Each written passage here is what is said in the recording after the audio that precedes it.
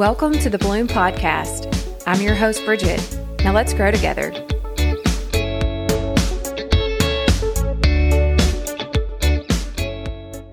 Welcome back to another episode of Bloom. This episode is going to be a quick one, and I hope it speaks to you because I'm sure, like me, you're probably feeling some of these same things too. So I thought it would be good to just talk about it and we can walk through this together.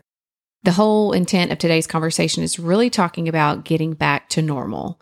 And things are starting to open back up. More and more events are taking place. There's less restrictions and protocols. We're walking into establishments without masks. You probably heard others say, I'm so glad that things are getting back to normal, or I'm ready to see some normalcy. But when you hear that, what does normal mean for you? Because for me, it's kind of taken on a whole new meaning. Although while I'm really excited to see faces not covered in masks, I can see big smiles, sometimes a few smirks, but any expression right now, I will take it. I love leaning in and hugging people without feeling weird, like I'm not supposed to. I'm a big fan of hugging. I think this scared my husband when we first met. My family has to hug every single person. When we're telling them bye, you literally go around to every single one, give them a big hug before you leave. So this was a normal thing for me. And then when COVID came, this was something that I really wasn't comfortable in doing. I crave closeness, and having this position as something that you can't do was really difficult for me. I am ready to get back to normal, but I want a new normal. Like you, I hope you want a new normal. There were a lot of things that were good prior to the pandemic, and there were also a lot of things that weren't that good. But last year, it really gave me the opportunity to realign the things in my life that were and weren't serving me.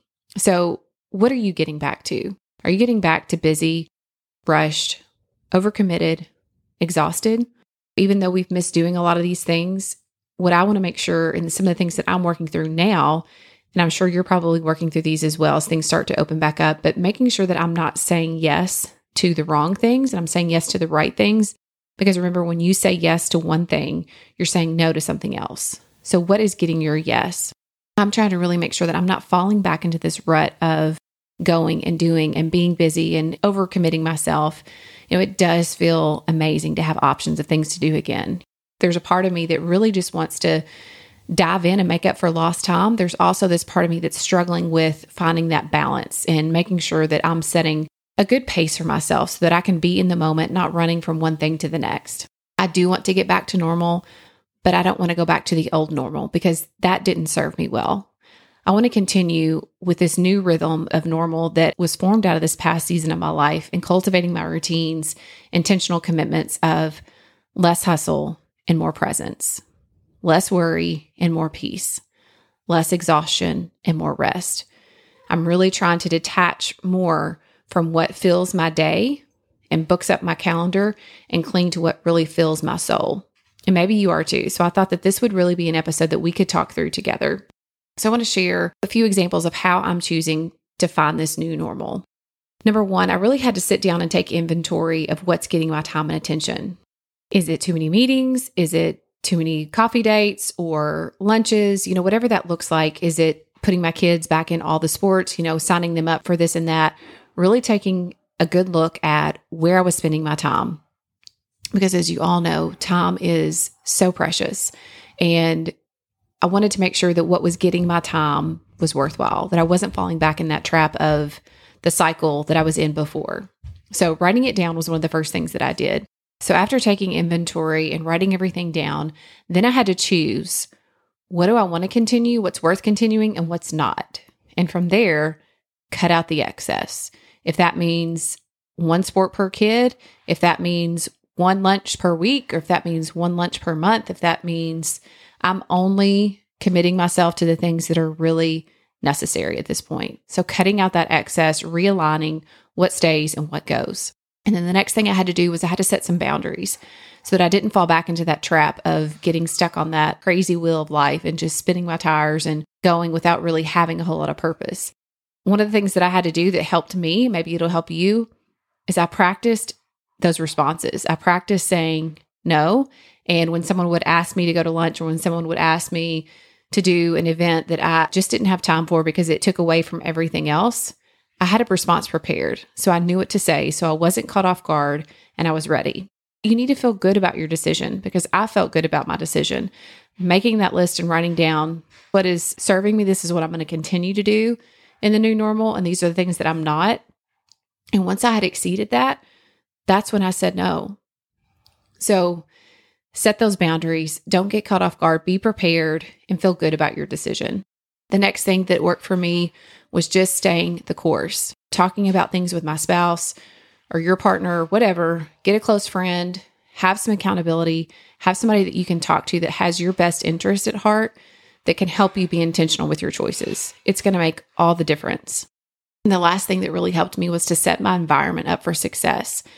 If your phone is something that's holding you back, don't put it beside your bed. Charge it in another room. If you're sucked in to checking social media or getting online before you fall asleep or the first thing in the morning, put it somewhere else.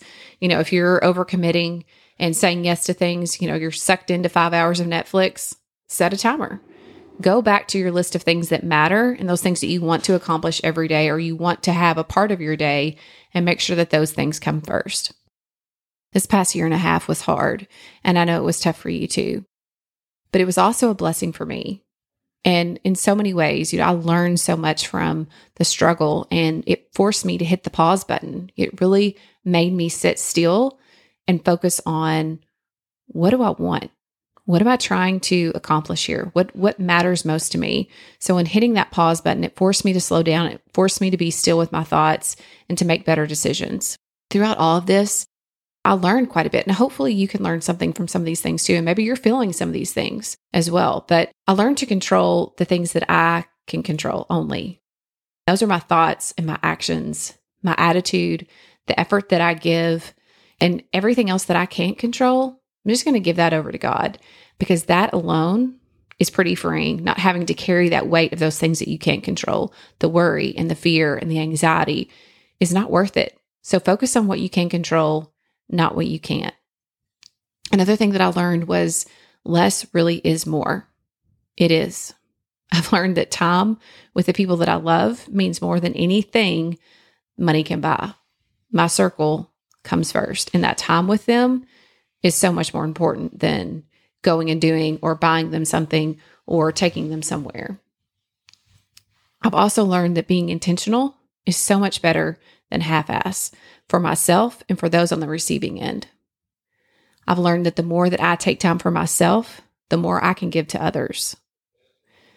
And this was something that was hard for me to adopt, because I thought I had to do more for other people always. But really, once I focus and pour into myself first, they get the best part of me. They get more of me. So that was something that really benefited from this.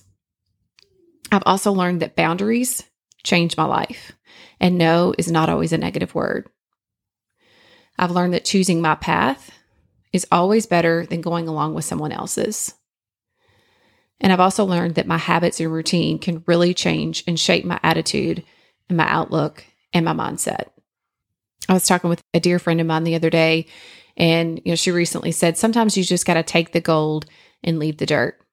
And she's right. We've got to take the gold out of last year, out of this pandemic, and we've got to leave this tough season, leave the dirt behind us.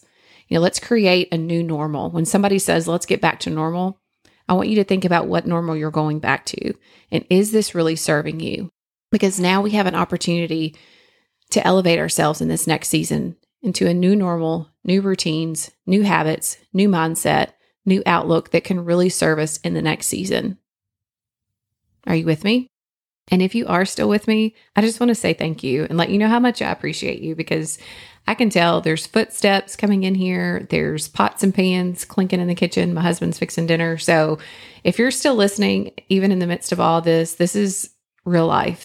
This is how it happens. This is what's going on when you all are listening to an episode. So I appreciate you for listening and tuning in, and I'll talk to you soon.